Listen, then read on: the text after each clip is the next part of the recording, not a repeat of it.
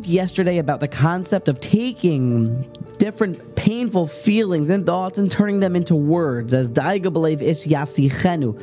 Turn it into words and it can take away some of the pain. Also in regards to Torah, if you're trying to build a vart or you're preparing a speech, sit on it, think about it, let it grow before you turn it into words. Says the Rosh, and it's interesting that we have a Musar Sefer from a Rishon, but in Orchas Chaim LaHarosh we learn that that's only when it's a problem that you are going through bein adam la'atzmo. Something's bothering you. You have uncertainty about something. To talk it out. You're fearful. You're nervous about something. Then talk it out. But if it's, God forbid, a machlokes, where two people aren't seeing eye to eye, well, then you don't talk about it then. You don't go over right away and try to work it out because, says the Rosh, you see what happened with Cain and Hevel.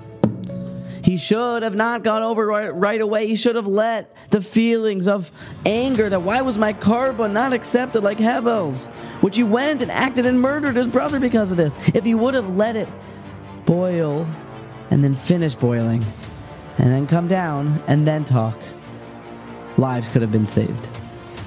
This is a chizuk for a way that we can keep ourselves from acting on negative feelings. You have to let it simmer down.